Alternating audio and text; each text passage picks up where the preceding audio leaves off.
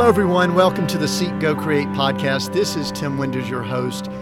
I just want to thank you for downloading and listening. Plus, I want to continue to thank those who are commenting, sharing, and rating. You know, just this morning, we received an email at our email at Seek, Go, Create. And it was some friends actually that I know in Idaho, Darla and Rod. And the comment was great. I'm just going to read it. They said, Tim, we thoroughly enjoyed your origin story. Recently, we did an origin story on how we came up with the name Seek, Go, Create. People have asked about that. He said, we thoroughly enjoyed your origin story and find many similarities in our journey that encourage us about where God is taking us. Thank you for being a blessing to us. I appreciate that, Darla and Rod. And, you know, I guess above all else, I would hope that we can be a blessing to those that are listening. If anyone wants to contact us, feel free to do that at seekgocreate.com. That's seekgocreate.com. Or you could email us at connect@seekgocreate.com, and we will read every email and attempt to respond if possible. I appreciate you and want to provide great content, interviews, and value for everyone listening. And today is not going to disappoint. I have Paul Moore as our guest, and I tell you, Paul is one impressive guy. I'm going to read his bio, and then I'm going to have him give some of his background. But Paul has an engineering degree. And Paul, first of all, I have an engineering degree, so we're going to have some fun with that. And then I also noticed you have your MBA from Ohio State. And actually, it was listed Ohio State. I believe it is the Ohio State. I don't want to get in trouble. They've got a branding thing going there, so it is from the Ohio State. He has started and sold a staffing company that earned him a finalist award for Michigan Entrepreneur of the Year award in 96 and 97.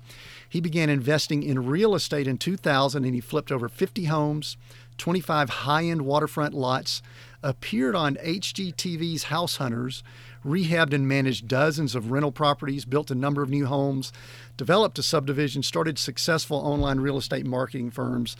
Quite extensive background, obviously, in real estate, so we're going to have fun with that on this episode.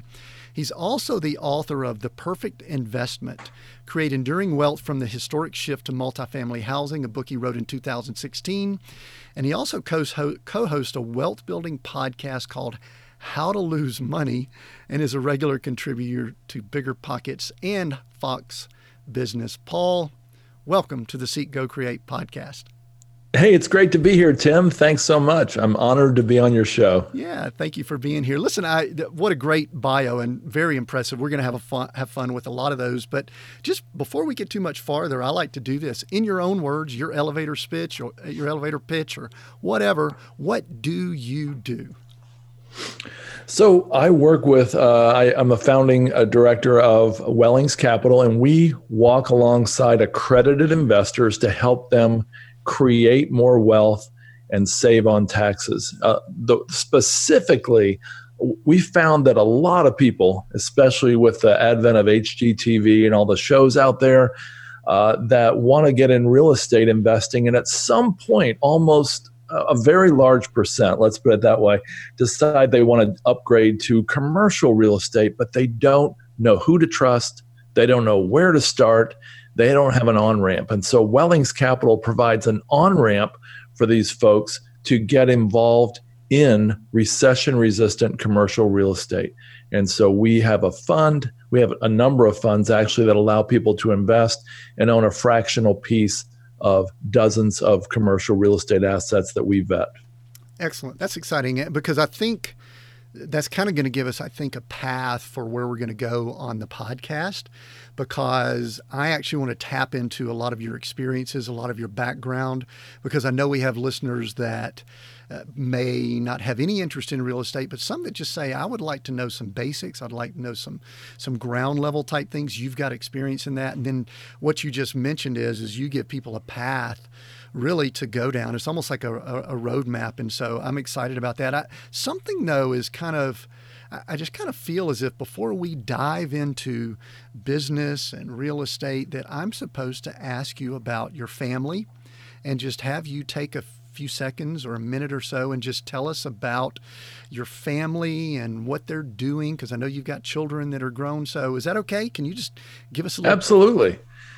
Yeah, I've been married 33 years, and the first 20 were honestly pretty hard. My wife and I both came to the marriage with expectations and difficult things from our past that actually made it pretty hard. But we persevered, and now we're as happy as we can be. So we're 33 years in. We've got 4 kids, 3 good ones, and I'm just kidding. That's a little joke I say in front of my youngest, and she'll pipe up and say, and 1 fantastic one. Yeah. So anyway, my son is a real estate investor. He's 26. He graduated from college last year. He went a little bit late, and he actually made $145,000 his first year out of college working part-time, because he's got a really cool real estate investing strategy. So I'm really proud of him. And I probably shouldn't have told his income. He's probably going to smack me. My daughter is at Bethel. She's been at Bethel Church in Redding, California for about 3.5 years. She works in music and film there. I've got a daughter, 18, who graduated from high school last year. She works for her older brother. And then I've got a daughter in 9th grade as well. They're all awesome. Very cool. And I don't know why felt the need to ask that. Maybe because I've got so many business topics on this. I said, let's kind of start this off with the best stuff first before we get into the business. So yeah, I do wonder if your son's going to be excited about you sharing his income. That's oh well. Oh well. Yeah, we're really proud of him. Excellent, cool. And that's what parents are all about, is kind of helping, stretch our children and at times maybe even embarrass them, right? So yeah, right. So listen, there's something I want to go back to in your bio to kind of start off with. When we have to look at where these podcasts fit on Apple and Spotify and all, we have to kind of pick a category. And we are actually in the entrepreneur category. And you, from reading your bio, probably, and definitely because you were nominated for, the Entrepreneur of the Year, I would like to kind of start off this conversation with having just a discussion about entrepreneur. And I guess the first thing that I want to ask you, because I think you probably define it as well as anyone, is how do you define what an entrepreneur is? I think an entrepreneur is somebody who is very creative and takes something and creates something that wasn't there before out of nothing.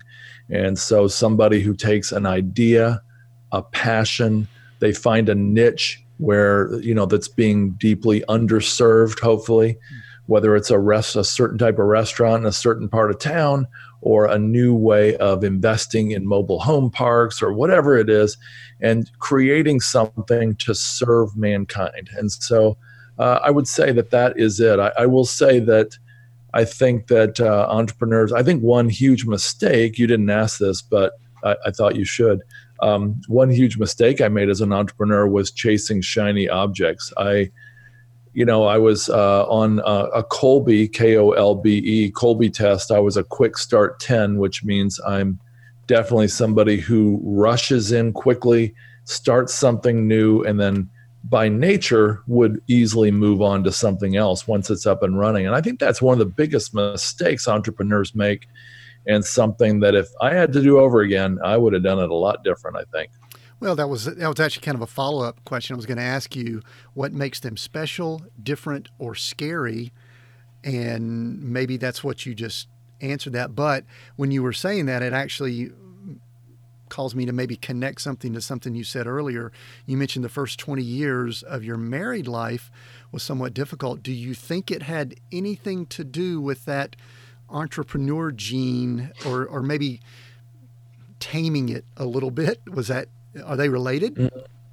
I never thought about that before. I don't necessarily think so, because we were married when I was in college, and then the first 5 years or so, 6 years of our marriage, I worked at Ford Motor Company in Detroit, and those were some of the most difficult years. So no, I think it was related to life in a fallen world and painful things that happened specifically to my wife in childhood that just had never got healed until much more recently.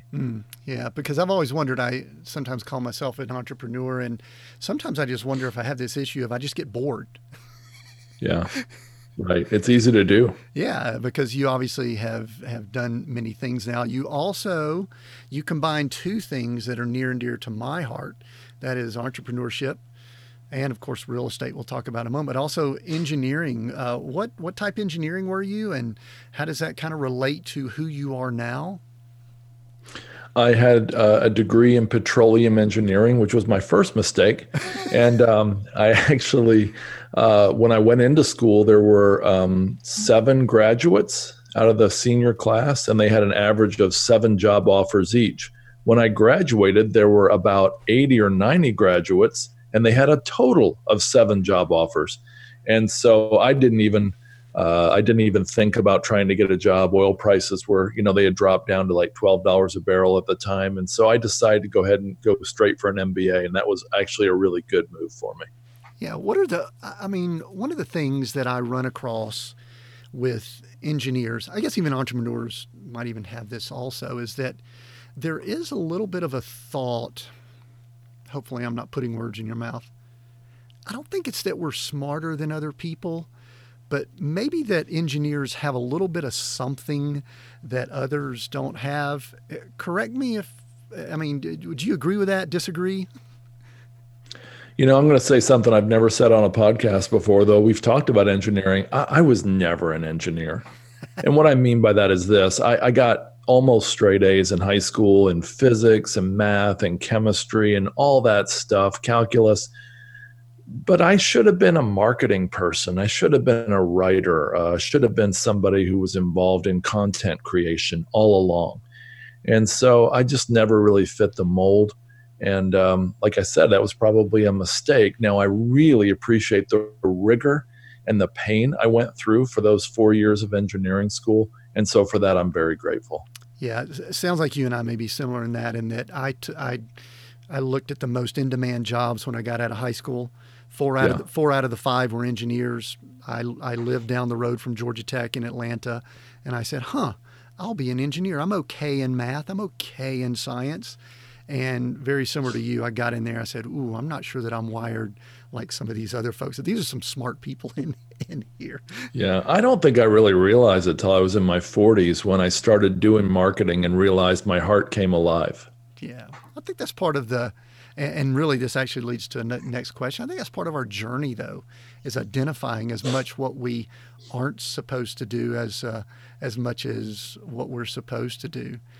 Tell us a little bit about that journey that you went in. You mentioned Ford Motor Company. We know that you were Entrepreneur of the Year after you left there, but tell us about, coming out of school, a little bit of that journey that you went through, and kind of be prepared, because some of the things I like to do on this podcast, Paul, is ask people about the big struggles that they go through that define them. So, sure.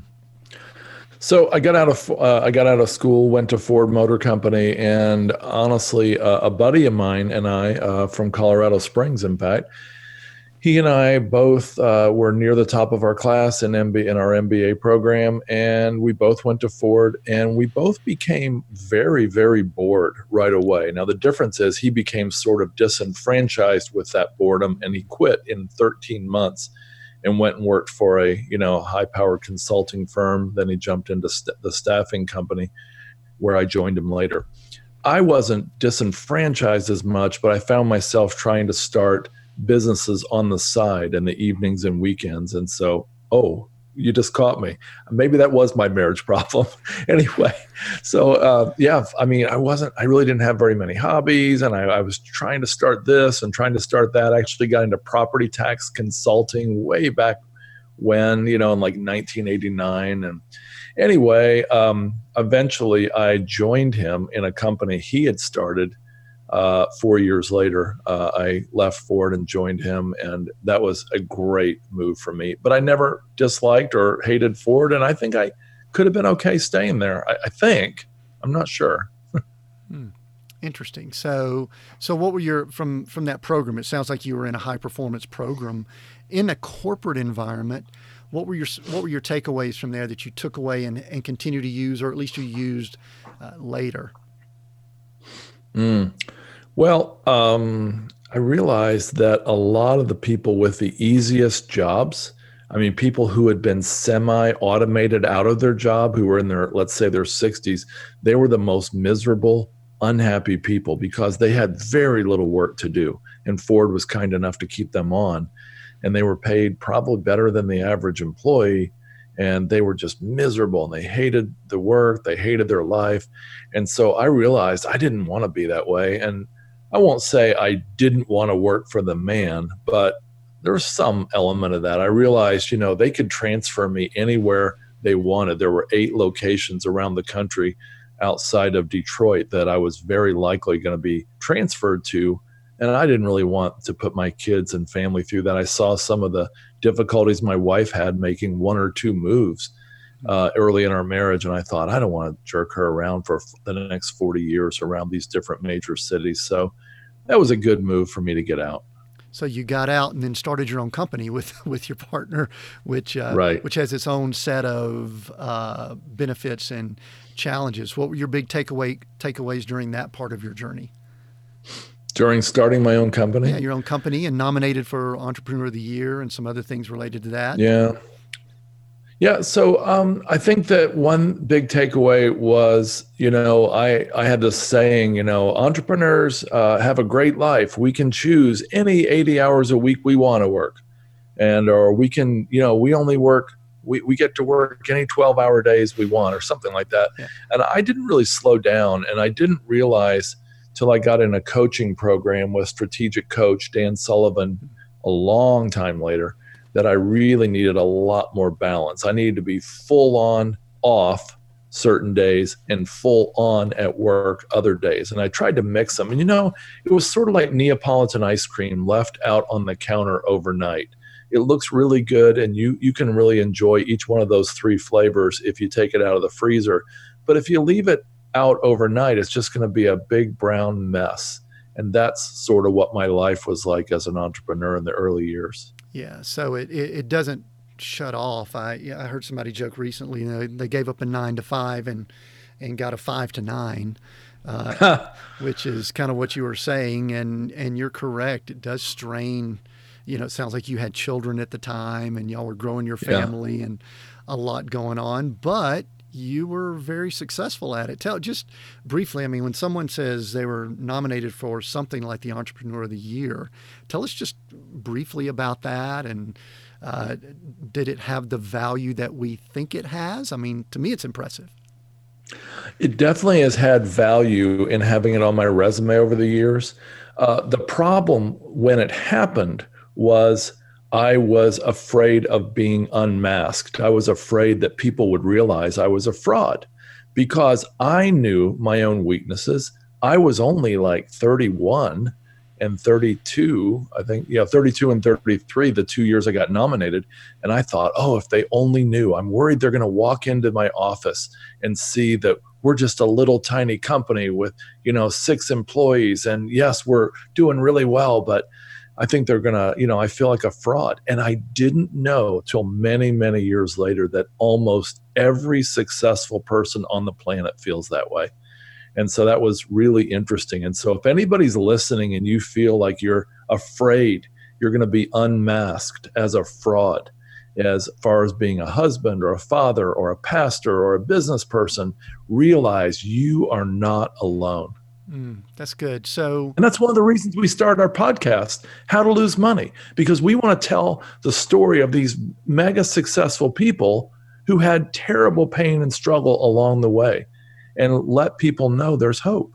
What's interesting about that, Paul? I think you and I are somewhat from a similar generation. I think, in fact, we're very close to the same age. And for some reason, coming up 70s, 80s, kind of formative years, for me, there was this little bit of, I don't want anyone to see me bleed. I don't want anyone to see me weak. Yeah. Because I was very similar to what you're talking about. Yeah, you and I are the exact same age, but my father was actually World War II. And I think that there's a really strong ethic in what they call the greatest generation, that they did not talk about their weaknesses. They didn't talk about their salary. They didn't talk about all kinds of things that we would think are fairly normal to talk about now.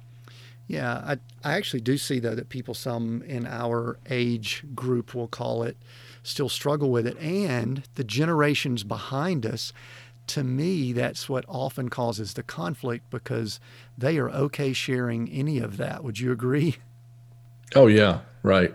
And it just, Yeah, they share all. It seems that they share all kinds of things that yeah, we wouldn't even share. I don't think. sure. Speaking of that, one of the things that I have been very open about, and you actually have a podcast, How to Lose Money. So you, I'm guessing, are okay speaking about this. Anytime someone is in business or real estate, we're about to talk about some of your experience there. There are struggles involved. And like you said, sometimes we don't want people to see those, but what can you share? What are some things that you've been through that, you know, whatever depth you want to go into, just, I'm going to leave it open to you. Oh, there's so many. I mean, like the pain we had in our marriage, the pain that I had being a serial entrepreneur. I wanted to put serial entrepreneur on my business card at one time. Kind of going back to what I said earlier, that was, somebody who's starting a company who's always in startup mode is like, the jet plane. A jet has, I have no idea how many horsepower the engines on a jet have, but let's say it's 800. I don't know. But they use like most of that whole 800 to get from the ground into the air and up to 30,000 feet above sea level. And then they hit on cruising altitude. They're at cruising altitude and they might only use 100 horsepower to cruise from New York to LA. Well, if you're constantly revving those motors, going at 800, using all 800 horsepower, you're never going to get to cruising altitude. And so you're always in stressed, sort of emergency, sort of frantic mode, not really, learning as you go and losing a lot of money, time, and sleep along the way. And so I have so many stories, so many painful stories of startups. Some I've literally even forgotten now, and every now and then I'll remember, oh yeah, I remember I started a coffee business in college and I had a gross revenues of 50 cents in 6 months. And so that's a real story. And that was at the Ohio State University. You sure that sounds like a ministry? You sure you weren't just giving away coffee? I think that's what it was. Yeah. Or you it's were a trying good to thing meet we people. didn't get sued. Selling 7-year-old instant coffee was not the best idea, I don't think. But anyway, maybe it was healthy. I don't know. You were in the coffee business, but maybe it was a timing issue. You were in the coffee business before the coffee business was cool. I know. It was like 5 years before it got really cool. Well, anyway, we may talk about that as we get into real estate here. There's something I will do some snooping around when I'm doing some research on guests, and there's something that jumped out at me called the Gateway Intercultural Services on your LinkedIn profile. And I was just curious what that is because it was very intriguing to me. Can you tell us a little bit more about that? Yeah, when we sold my company in Detroit in 1997, I was still 33 years old, and we moved to the Blue Ridge Mountains of Virginia when I was, I think, about 34, and didn't know what I wanted to do, but I knew I wanted to do something to make an impact on the earth, and so we began to look for opportunities to serve, and we started a nonprofit organization. We actually bought 120 acres on the top of the Blue Ridge Mountain, and we set up 5 or 6 homes along the perimeter of the 120 acres, and we started an international student ministry, and it was called Gateway Ministries, and we changed the name later to the other one. But our goal was, did you know that like 90% of international students coming to the U.S. that one of their main goals in coming to the U.S. is to be enculturated into the U.S., learn our culture, learn our customs, learn about families, get to know people deeply. And like 90% of them go back after an average of 5.5 years without ever setting foot in an American's home. And we thought that was a tragedy. And so we wanted to open our homes, and we actually gave students a chance to, ride a horse and milk a goat or vice versa. And that was a joke, but get to go horseback riding and walk on trails, and just get a chance to look at the stars at night and all kinds of fun things they don't usually get to do on campus. And so we did that for a while, and my entrepreneurial instinct wanted to do a weekly retreat, like 50 a year. And the folks that were volunteering with me had completely different ideas. They wanted to do about 2 a year. And so what was I going to do the other 48 or 50 weeks a year? So that didn't last a whole long time, but I kept the nonprofit status.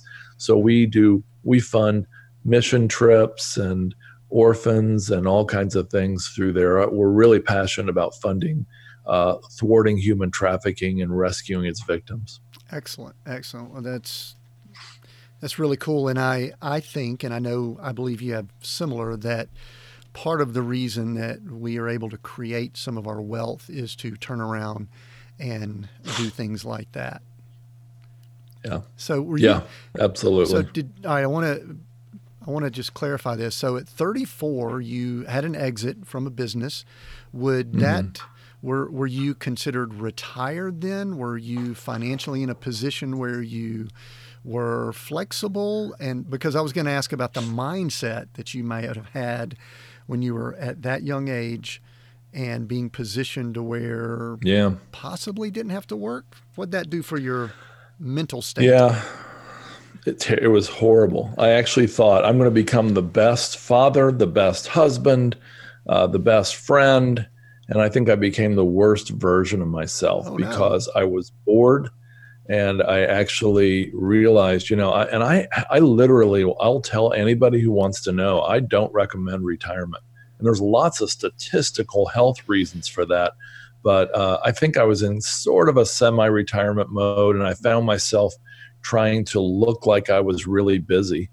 And it was just not really a great time for me. And so I'm glad that after only a couple of years, I finally got into real estate investing. And that was when I really started having a lot of fun again. That's interesting. Yeah, I also was a speculator, and I thought I was an investor. I would say, I'm an investor now. But the truth is, I was a speculator. Investing is when your principal is generally safe and you've got a chance to make a return, Tim.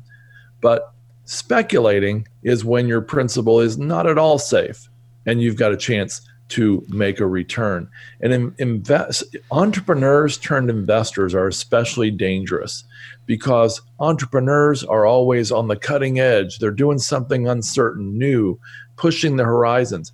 Great investors are sort of boring. Paul Samuelson's the first Nobel Peace Prize winner from the U.S. in economics. And he said, investing should be like watching paint dry or watching grass grow. If you want excitement, take $800 and go to Las Vegas.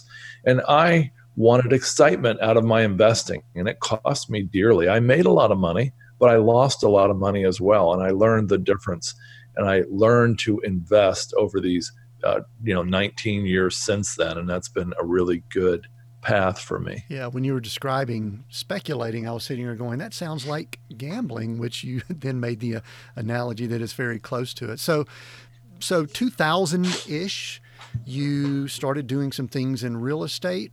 Why real estate? What appealed to you about real estate at that time? The starting point was actually not too glamorous. Actually, my friend moved from Charlotte, North Carolina. Like I said, we had a lot of friends who lived in the same area and out in the mountains. And he had, 15-year background doing maintenance at apartments. And so I said, well, hey, I just heard this rumor you can get houses on the courthouse steps in foreclosure for pennies on the dollar, or at least less than 50 cents on the dollar. And why don't we go try that? And so we tried it on a December day, and we got bit by the real estate bug, and neither one of us have ever gone back. That was one of my early entrances into real estate too, is going down to the courthouse steps. And that's an interesting culture that goes down to the courthouse steps, isn't it? Yeah, it really is. Unique group of people, and you have to be careful. You could get bitten in that environment too. So you started in Right. 2008. And in just a little while, I'm gonna hit all sectors of real estate, and I'm gonna get your pros, cons, and all on it. But from 2000 I to started in 2000, actually. okay, 2000. All right, so from 2000 to 2008, I want to kind of set a little bit of a time frame here because there's something that occurred in 2008 that impacted a lot of people in the real estate Really? industry. Yeah, I know we've kind of pushed it out of our mind, but we're going to kind of revive it a little bit. What were you doing from 2000 to 2008? And then I'm going to ask you, how did '08 impact you? How much time do you have? No, I'm seriously. Yeah, well, So we started flipping houses. We flipped dozens of houses. And I finally went to my business partner and very close friend to this day and said, hey, if we can make this much money flipping houses, why don't we build some? And so we started building modular homes from the ground up at a lake called Smith Mountain Lake in Virginia. It's sort of like Lake Tahoe, but it's not. And it's in the Blue Ridge Mountains of Virginia. And then I said, well, maybe we can do stick built. So I actually started doing stick built. I did 2 stick built houses. And Tim, I found out that somebody who doesn't know how to tighten the doorknob on their own home should probably not be in construction. And I'll just leave it at that. It was painful. Had that one house in particular, I should have made 100,000 profit on easily. And we lost 40,000 on it instead. And so that's when I got a call around that exact same month, though, from a guy, and he said, "Hey, my name's Dave, and I run Freddie Mac." And he said, "Don't hang up. I'm serious." He said, "I'm the senior VP at Freddie Mac," and he said, I noticed you're a realtor, and I see that you do construction too, but your website's really nice. And I've called 7 realtors at Smith Mountain Lake. This was doing a huge boom in like '05, I think. And he said, I've not got a call back from any realtor. Would you help me? And so I helped him, and I put my normal entrepreneurial customer service driven hat on, and I really went to work hard for him. I don't think I even grasped who he was. I was like, Freddie Mac, yeah, I heard of that, But anyway, I helped him, and he found a beautiful home, and he was very complimentary. And I realized, I just made like $16,000 commission. And I had a realtor license. I don't know if I mentioned that earlier, that just went along with my construction business. It was just for kicks, sort of, but I had to disclose that on my website. He happened to find it. Anyway, I thought, I just made 15,000 in like 20 hours, easy, fun work. And I just lost 40,000 on like a year's work on this other thing, and took all this risk and headache, and bought a contractor a bulldozer, and he kept it. Can you believe that? Anyway, seriously, and he was so complimentary. I thought, well, maybe I should start a real estate company. So we jumped right on the Google AdWords bandwagon, right when Google AdWords and Bing and all, it was before Bing, I guess, but all that stuff was heating up. And we rode that, and we made a lot of money, had a lot of fun till 2008. In fact, during that time, we also started another partnership to flip high-end waterfront lots. So we would buy lots, let's say they were acquired in the 80s for 50,000. Now they're worth, let's say, 300, completely overgrown. The people lived in Vermont or somewhere, and they hadn't seen it in 10 years. And so we'd buy the lot, we would mow all, cut it all, we would beautify it, we would do beautiful, wonderful marketing on it, and we would sell it for like $100,000 profit. I mean, just the 6 months between acquisition and the sale of the lot alone, we would make a huge profit because the price increases were so steep. And we saw a magazine headline that said the real estate bubble is about to burst. And I wanted to ignore that. I really wanted to believe that wasn't the case. But we had a whole bunch of waterfront lots when 2007, there was a lot of cracks in the ice. The sale of waterfront lots ground almost to a halt. And I found myself where exactly 10 years before, I had $1.5 million in the bank. And now I had $2.5 million in debt, and a whole bunch of waterfront lots, a waterfront home. And I was facing 2008. Now, remember, Tim, try to remember what it felt like in late 07. We did not know what was coming. It's easy to look back and say, oh, you must have been terrified. I thought the worst was over. At least I wanted to believe that.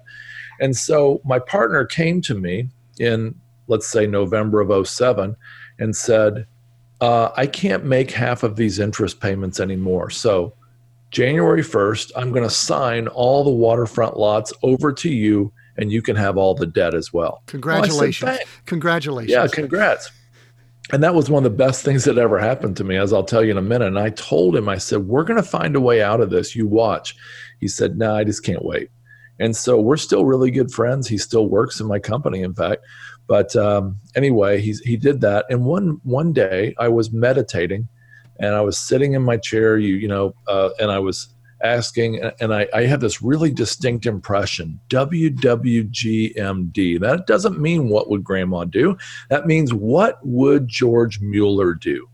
Now, a lot of young people, I lectured at Liberty University recently in Lynchburg, Virginia, and I asked them, what they knew about George Mueller. And in a large finance class, not one person, except my daughter, knew who George Mueller was. Shocking.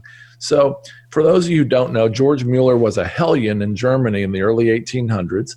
He became a Christian, and I would say a saint, and moved to England in the early 1800s. And he decided he was going to show the world that you could really trust God and that you could rely on no one but him. So he started orphanages, and he started caring for orphans in Bristol, England. And over the course of most of the next century, he cared for a total of 10,000 orphans. And though nobody seems to agree on this, it seems like he raised almost between $250 million, all without ever one time asking for money or making his needs known. And anybody who wants to read about George, it's a great story. So I thought, oh, by the way, he was very opinionated, and he hated debt. He hated marketing, two things I seem to love. And so I thought, well, what would George do? Well, he wouldn't be in debt, so I'm already in trouble. But I thought, if he was, what would he do? And so around that time, two friends met with me at a restaurant and said, one was the husband of my CPA, and they said, so what are you going to do? You going to declare bankruptcy? It looks like you're pretty much have to, right? And I said, no, we're going to give our way out of debt. And that went over really well, just like that CPAs drop here. CPAs love hearing that. That makes so much practical sense, right? Yeah, it sure does. And so then I went home and told my family, 4 fairly young kids and my wife. And my wife was on board with it because she realized our backs were against the wall. There's nothing else we could do. So starting January 1st, 2008, we began to give aggressively every week. We began to give to our church, nonprofits, ministries, things we cared about. And 4 weeks later, I was in another restaurant, and I was talking to a real estate developer about my terrible situation and about all the waterfront lots I had, including this 5+ acre parcel I wanted to divide into 5 beautiful waterfront lots, but I couldn't because of zoning. And he goes, well, you ought to try this. And I said, yeah, I tried that certain strategy. He said, well, give it a thought. And right then, this massive boom light bulb moment went off for me. And all of a sudden, the entire plan emerged in like less than a second in my brain. And so 2 days later, my surveyor with his head in his hands and I were meeting with the county planning and zoning administrator and laying out this crazy plan I had to use their law that would not allow me to subdivide. I was basically using a twist on that law to actually allow me to subdivide the land. And the lady looked up over her glasses after a few minutes of me explaining this, and she just shook her head, and she had a slight smile, and she was trying to act mad. And she said, I don't know how you've done this, but in 30 or whatever years here, I've never seen anybody take our law and twist it like you have and turn it into an opportunity to subdivide and develop this land. But she said, you're right. The law has a loophole in it and nobody's ever found it. And so there was a lot of work left ahead, Tim. There was meetings with lawyers and surveyors and perk test people, soil test people, realtors and bankers and all kinds of things. But 13 months later, we went from $2.5 million in debt to 100% debt free, right in the heart of 2008. Wow, that's phenomenal. Now here's we don't shy away here on some of the deeper spiritual questions. People that are typically wired the way you are, we are, Paul, entrepreneurs, even engineers, people that can get things done.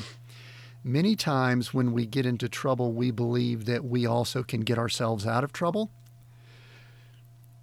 It sounds like to me that you are at the place where you probably couldn't get out. If I'm putting words in your mouth, you correct me, that you probably couldn't get out on your own power, and you had to, I'll say, call in the big guns. At what level did you realize I can't fix this? Yeah, I think it was, in the fall of 2007. And again, we didn't know how bad things were going to get. But, I realized, lots weren't selling. I could even drop the price down to near our cost, and I couldn't sell these lots. But, I don't believe God is a big vending machine in the sky. I can just put in, a tithe and come out with $1 million or whatever. But at least this time, I think God did reward us stepping out in this crazy faith. I don't believe that God would have had to do that. I don't believe it always will happen that way, but it did that time. Yeah. Yeah. So, all right. So you go through this process, and obviously there's a lot of learning points and things like that from it. What was your big takeaway? What was your big takeaway from that?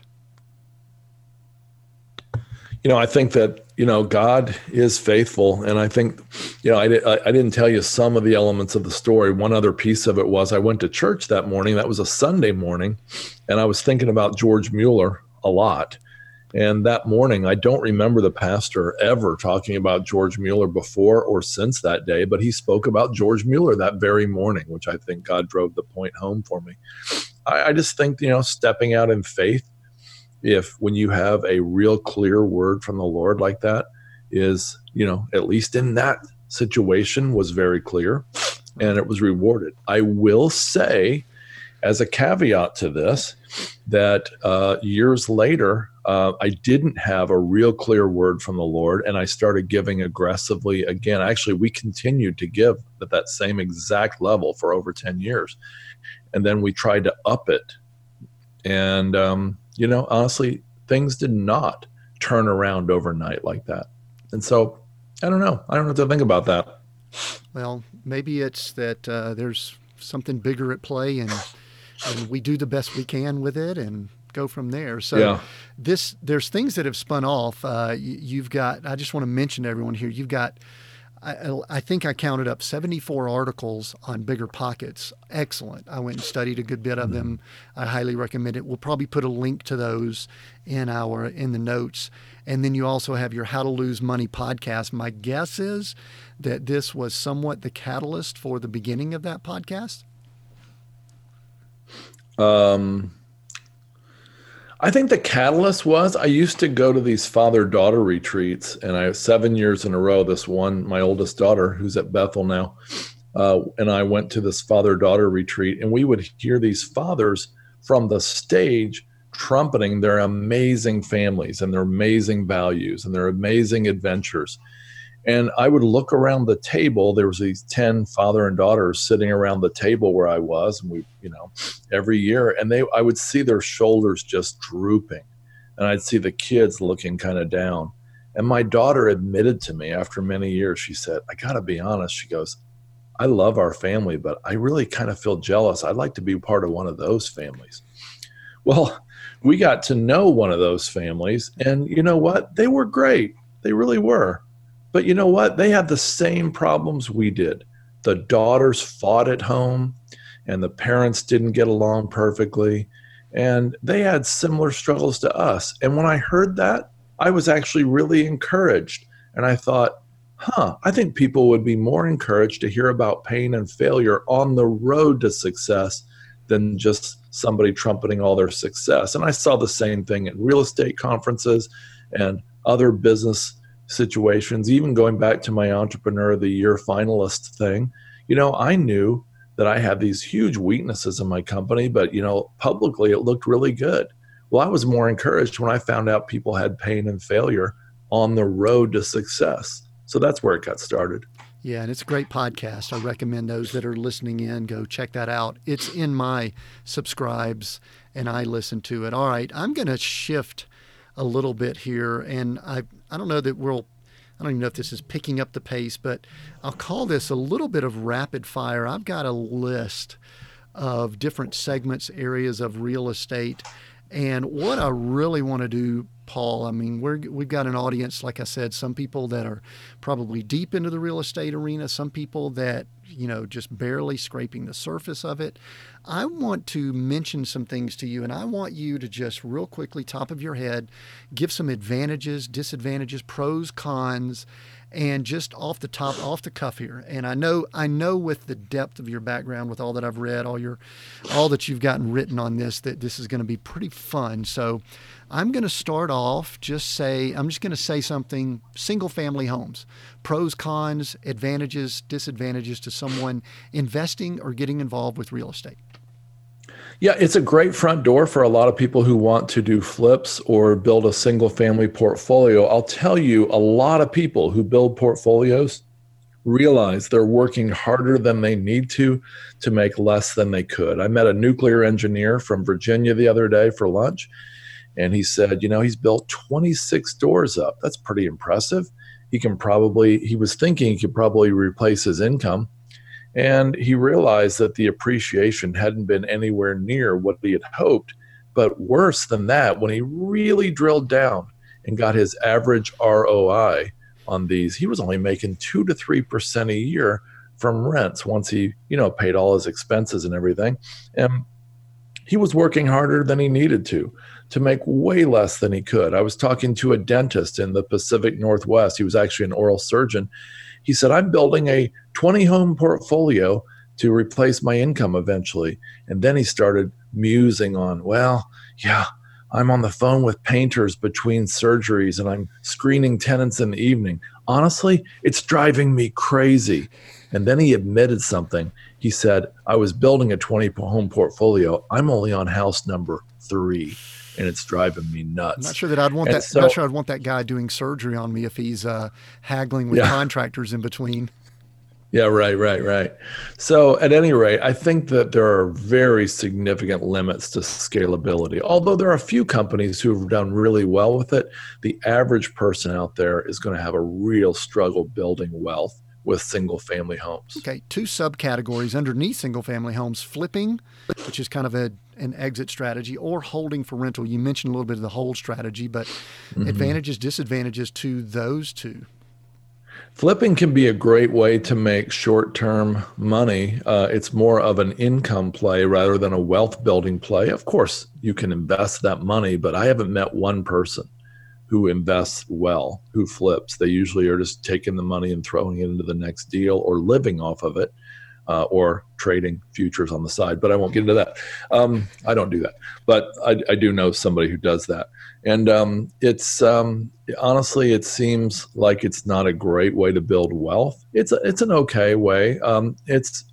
Right now, the real estate business, as we sit here in the winter and spring of 2020, is at such a fever pitch in all sectors. It's hard to find even a single family home to flip that makes financial sense. And my friends who buy them and flip them or put them in their rental portfolio say it's extremely hard, even in small towns now. All right. You mentioned this earlier, waterfront lots, or let's call it luxury type real estate. I lived in a lake and golf community also. So pros and cons, advantages, disadvantages. I think it's somewhat speculative. We rode those way up in 2004 to 2007. Really enjoyed that, but I had a waterfront lot that I didn't mention that I actually held until 2019 that I had acquired in 2006, and paying the country club dues and all the fees and all the taxes and everything else for those many years. It was, I don't even want to tell you how much money we lost. And honestly, that country club community, that waterfront country club, was an incredible favor in the early 2000s. Well, it fell that much out of favor later. And so this very mediocre lot that I had hundreds of thousands of dollars in sold for pennies on the dollar. I'll say this, around 25% of what I had in it. Wow. Finally, I just fire saled it last year. Wow. Okay. So that's just one example, but overall, I think it's somewhat speculative. Yeah. How about, you mentioned new home construction earlier and also subdivision development. I know it's on your resume. So those are somewhat related, but a little different. Pros and cons, advantages, disadvantages to those two? It's, a lot of the wealthiest people in the world are people who developed real estate, but a lot of them are also delivering pizzas for Domino's right now. And so the situation is, again, I think it's somewhat speculative in nature. And we hear of people, Sam Zell is the wealthiest and most successful real estate mogul in America. And there was an article about him today, at least included him today in the Wall Street Journal. And he's done incredibly well, and he will not do ground up development. He says it's way too risky for him. He's got all the resources in the world to do that, and he won't do it. Yeah, so, yeah, I think it's somewhat risky. It's great for a few people, but not great for the majority of people. Yeah, we were about to begin a development of a small subdivision in 07, 08, and the funding just kept getting slower, and I am so thankful that we were not in that position. All right, let's jump just a little bit, and this is a little bit broad. There's a few underneath it that I'm going to drill down a little bit more, but let's just look at, in general, commercial property, advantages, disadvantages. All right. So commercial real estate's entirely different from residential. Residential real estate's based on comps, and you may be Chip and Joanna Gaines Jr., and you may be able to take a $300,000 house, add $500,000 in improvements, and have an $800,000 house. I'm not saying they do that, but let's say you're really talented at it. You're not going to get $800,000 for that house if it's in a $350,000 neighborhood. But in commercial real estate, it's entirely different. The value is not based on comparable properties. It's based on something we love called math. The math goes like this. The value of the property equals the income divided by the rate of return. And that's true in other worlds as well. But it's specifically the net operating income divided by the cap rate or the capitalization rate. And so if you can drive up the net operating income, and if some way you can possibly compress the cap rate, and there are ways to do that, they're not all guaranteed to work, then you can significantly increase the value of the asset. And if you can use safe leverage, you can even multiply that increase times 2 or 3 to the value of the equity. And so it's such an incredibly powerful tool. And I'll tell you, Tim, we could talk for the next couple hours about this. I will tell you that the wealthiest people in the world, most of the Forbes 400 own commercial real estate. And I think that's one of the reasons why. Sure. A couple of categories that are, well, maybe not underneath that, but I'm just going to do a couple here that are they're mentioned in some of the articles you do. Mobile homes, not really commercial, but mobile homes. Talk to us briefly about that. I'm going to circle back to commercial in just a moment. So advantages, disadvantages. Yeah, these are all types of commercial real estate. Yep. I think mobile homes are one of the very worst possible things that somebody can invest in. I think mobile home parks are one of the very best things someone could ever invest in. I won't get into the mobile homes unless you want to, but mobile home parks, it's the only asset type that I know of that has a shrinking supply and an increasing demand every year. They're truly not making any more of them, and they're actually shrinking in the number of them annually. There is, according to today's Wall Street Journal article about this, it's the only asset type they were talking about. While lots of things are going up and down, mobile home parks, a couple different groups, including Sun Communities and Sam Zell's company, have had increases of 4,000 and 1,200% respectively since 2000. I believe it was 10, so about 10 years. They're very sticky. They're the bottom of the housing rung. So if people are downsized in a recession out of a big home to a small, or a small home to an apartment, or a home or an apartment to a mobile home, that's the last rung. Below that, they're on the street, or they're, living under a bridge. And so it is a very recession resistant asset class.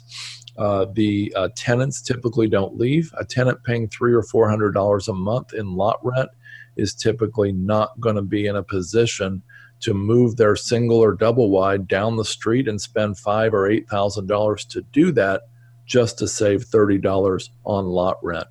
And so it is a very stable asset class. Sam Zell has 156,000 mobile home sites in the U.S., and Warren Buffett is deeply into mobile homes in the form of Clayton Homes, Berkadia Mortgage, 21st Mortgage, and more. Interesting. All right, next one, self-storage units. Self-storage is a really recession-resistant asset class. Did very well during the last recession as well. Not as well as mobile homes, parks, that is. But self-storage is very sticky, because if I'm renting you $1,000 a month apartment and I raise your rent by 6%, you're signing up with a stroke of a pen for another $720 a year, or $60 a month.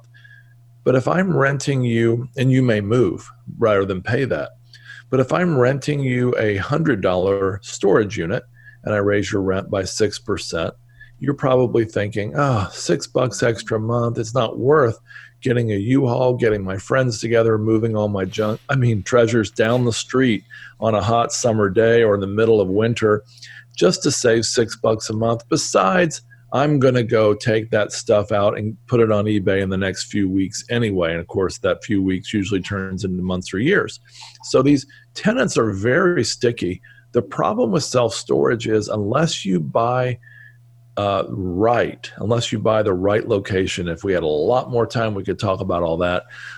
You could end up buying an asset in an overbuilt market. And so self-storage, unlike mobile homes, in the last decade, the building pace has been far, far greater than most asset classes. So it's made it really challenging and really important to invest in the right types of deals. Yeah, and obviously as Americans, and we're American based here, we're accumulating so much stuff. It is just creating such a massive need there, but that need is being met. Advantages. If you look at the pictures from the Depression, people were leaving beds and nightstands and dressers along the side of the road as they relocated, but you didn't see that in this last Great Recession, because people, for a very small percentage of their income, could store their stuff. Right. Advantages, disadvantages of reality TV. You were on House Hunters. So what are the advantages, disadvantages, real quickly? Well, I think it's made real estate specifically popular for the masses to want to get involved. I mean, lots and lots of people think, and they probably are right in many cases, that they could do this. And so the disadvantage for real estate investors, of course, is there's a lot more competition on the courthouse steps, or for those HUD homes, that are foreclosed. And so it's made it a little bit tough. And I think it's made it really hard to find great deals and make a living at this at the moment. But that'll change. Sure. One thing now I want to apologize for. You wrote a book, Create Enduring Wealth from the Historic Shift to Multifamily Housing, and I almost always will read the book of whoever I'm interviewing. I was not able to read this book. All I had the time to do was to go read the Amazon reviews, and they are off the charts. Phenomenal. Wow. So we're going to put a link to that book, but I guess that leads to one of the last areas I want to ask you about: multifamily housing, advantages, disadvantages. Obviously, you have expertise because you've written the book. I called multifamily housing the perfect investment, and there's so many good reasons. There are demographic trends that are looking ahead for decades with millennials, boomers, Gen Z, immigrants. Those are four big areas where renting is becoming more popular than buying in many cases. The problem is the perfect investment is no longer perfect if it is so attractive that tens or hundreds of thousands of investors have chased these deals. And so there's a massive amount of capital chasing a very few deals for sale. And so prices are high. And honestly, there is a lot of speculation going on. And I think a lot of people are going to get burned. I would say more than any asset that we've talked about in the last 15 minutes, it's the one I would be most wary of investing in where we sit in the spring of 2020. It was already really bad. But when December of 2017 rolled around and the president and Congress signed into law the new Tax and Jobs Act, it made real estate investing as a whole and multifamily specifically far more attractive, and it re-injected another round of life into this speculative boom, as I call it. And so I think it's a very difficult place to invest right now, and that's one of the reasons I've written a new book about self-storage investing, and we're tentatively titling it The Perfecter Investment. The gooder, more perfecter. That's the one. That's good words there. All right, last one before I ask you a few wrap-up questions here. Investment funds. It seems as if funds are becoming more popular. I don't know if it's just my perspective, but advantages, disadvantages. This is going to lead into a conversation about Wellings Capital, what you guys are doing. So tell us a little bit about that. Educate us on what those are.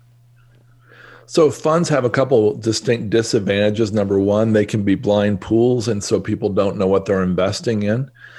Number two, they have an additional layer of fees, so people are not getting the full return they would with one operator. And those were two major concerns I had, and for years I drug my heels wanting to even do a fund. Now, what I found was that it's possible to define those things so well in your operating agreement and prospectus up front that investors really don't have to go into it blindly. And number two, I found that as a very large investor, we can go into these operators and we can negotiate a much better deal than an individual investor could get. And that better deal, when we pass that along as a fund manager to the investor, which we do, it can offset and sometimes more than offset our fees. And so the advantage to the investor now becomes, they don't lose any money in fees. They can trust what we're investing in.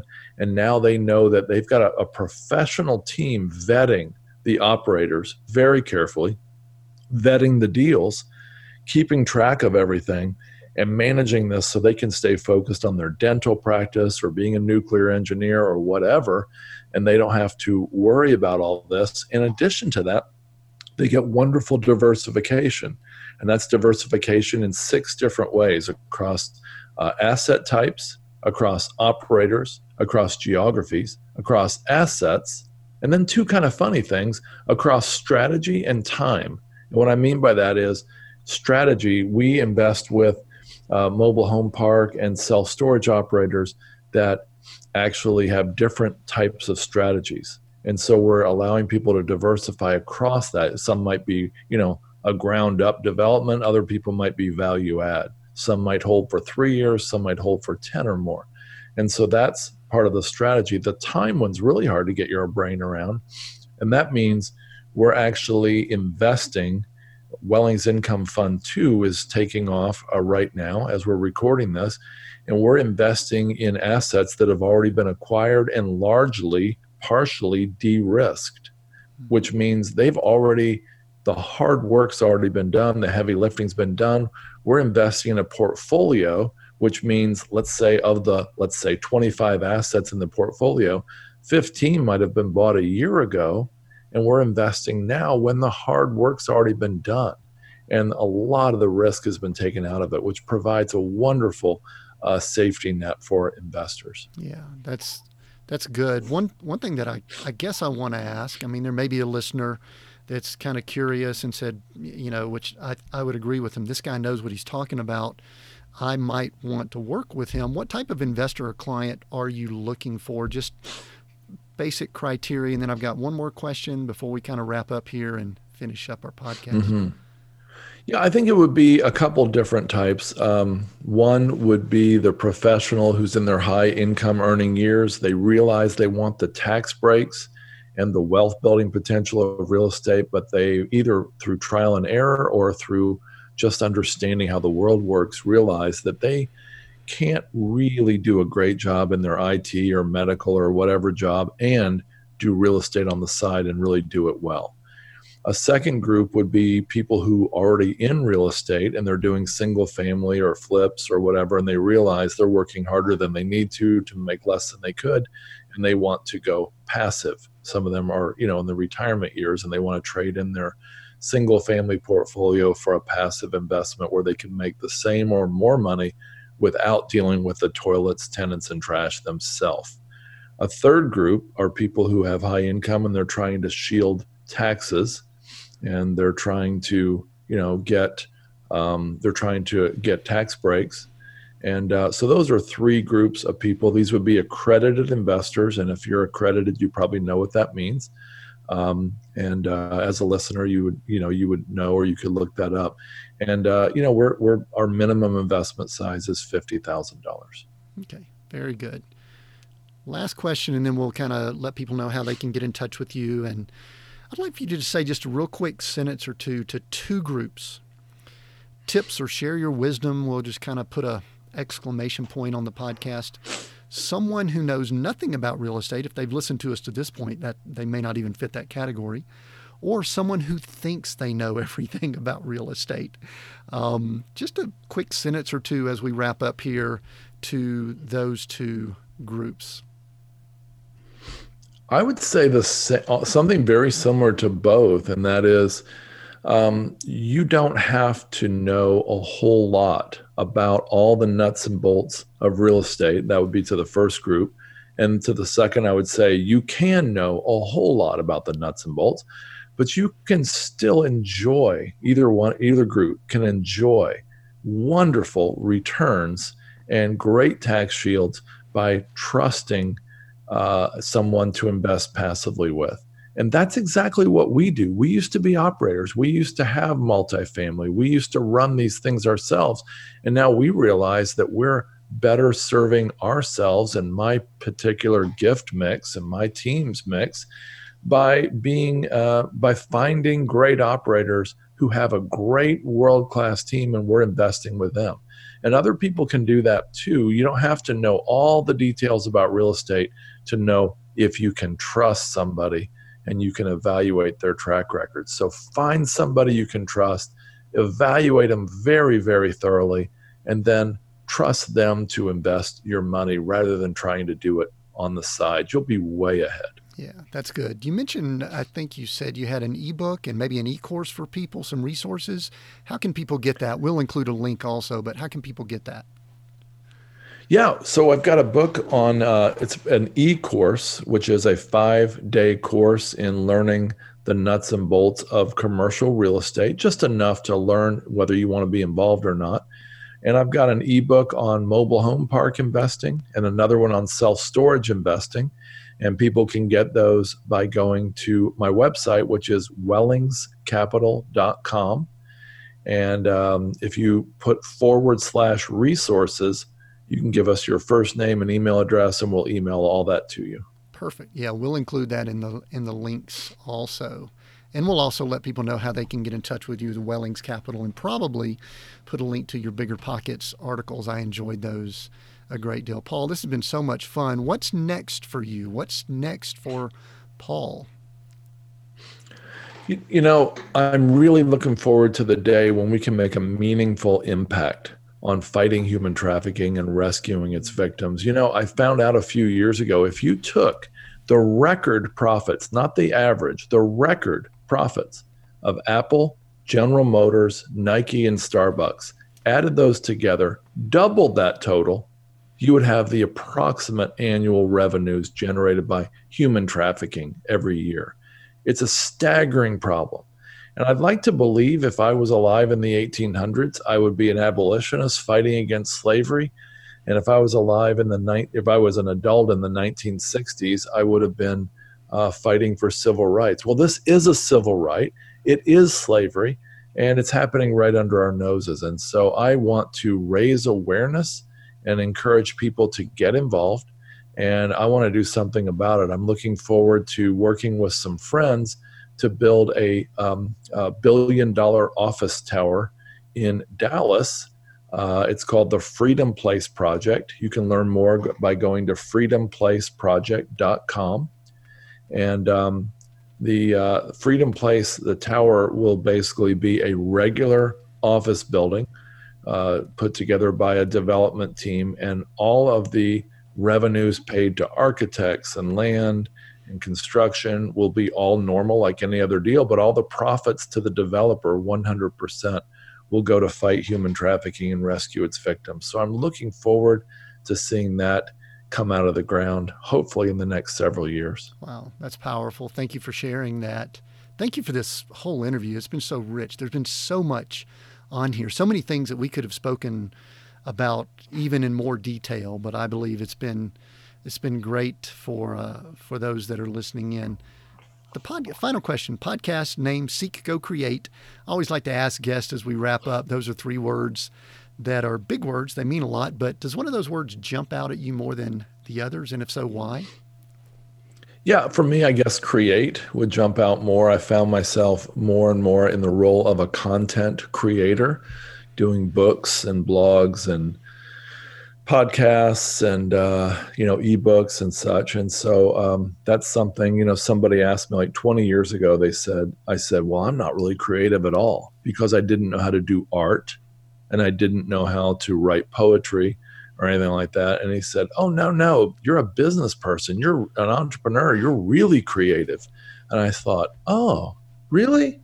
And that's when I realized that was the case. Wow. Excellent. Paul, thank you so much for joining us on the podcast. I really appreciate you taking the time. For those that are listening, I know that you have enjoyed this as much as I have. I have a big favor to ask of you. Please subscribe if you're not already subscribed. That will connect you with us so that you do not miss any of the episodes. We release a new episode every Monday, but we have been known to add an extra episode on Thursdays every so often. Also, if you've enjoyed this podcast, it would be great if you would rate or review us, depending on which platform you listen on. But here, this is a big request, big favor of you. Please share this episode. People need to hear this message that Paul shared at the end about human trafficking as information on real estate, and his story is so inspiring to so many. Please share this episode. I think everyone knows by now that I am a coach for business owners, executives, and leaders. And let me just tell you what I really love doing. I love doing this podcast, but I really love getting on the line with people, getting on the phone, getting on a video call, and just helping people, organizations become all that they were designed and created to be. So here's what we're going to do. I'm going to give away some free coaching calls every month and hopefully speak to you about your business, your ministry, your leadership role, or help you brainstorm new ideas, pivot your business, make some changes, do whatever we need to do to help it move to the level that you want it to go to. So I'm going to give away 3 free coaching calls per month. And here's all you have to do. All you need to do is send an email to connect@timwinders.com. That's connect@timwinders.com. And I'm going to spell it out here. Tim Winders, TIMWINDERS.com. That's pretty cool. I'm able to spell my name. That's exactly my name. Connect@timwinders.com. And in the subject line, all you need to say is something like, I want a coaching call with Tim. My team will attempt to get it on the schedule. I'm going to most likely do 3 each month. If I could get more in, I will. But they will probably take the first 3 every month, get it on the schedule, reach out to you, and then they'll just schedule a 30-minute Zoom video call. They may also reach out and get some questions from you about your business and some of the things you want to discuss and talk about. And we will just get online and we'll have fun with it. Again, I love doing this. It's what I believe I'm called to do. And so I will look forward to hearing from you and getting those emails so that we can get online and help you and your business. I look forward to hearing from you, and I look forward to us getting on a coaching call together. Thank you again for joining us today. We look forward to connecting with you on the Seek, Go, Create podcast in the near future.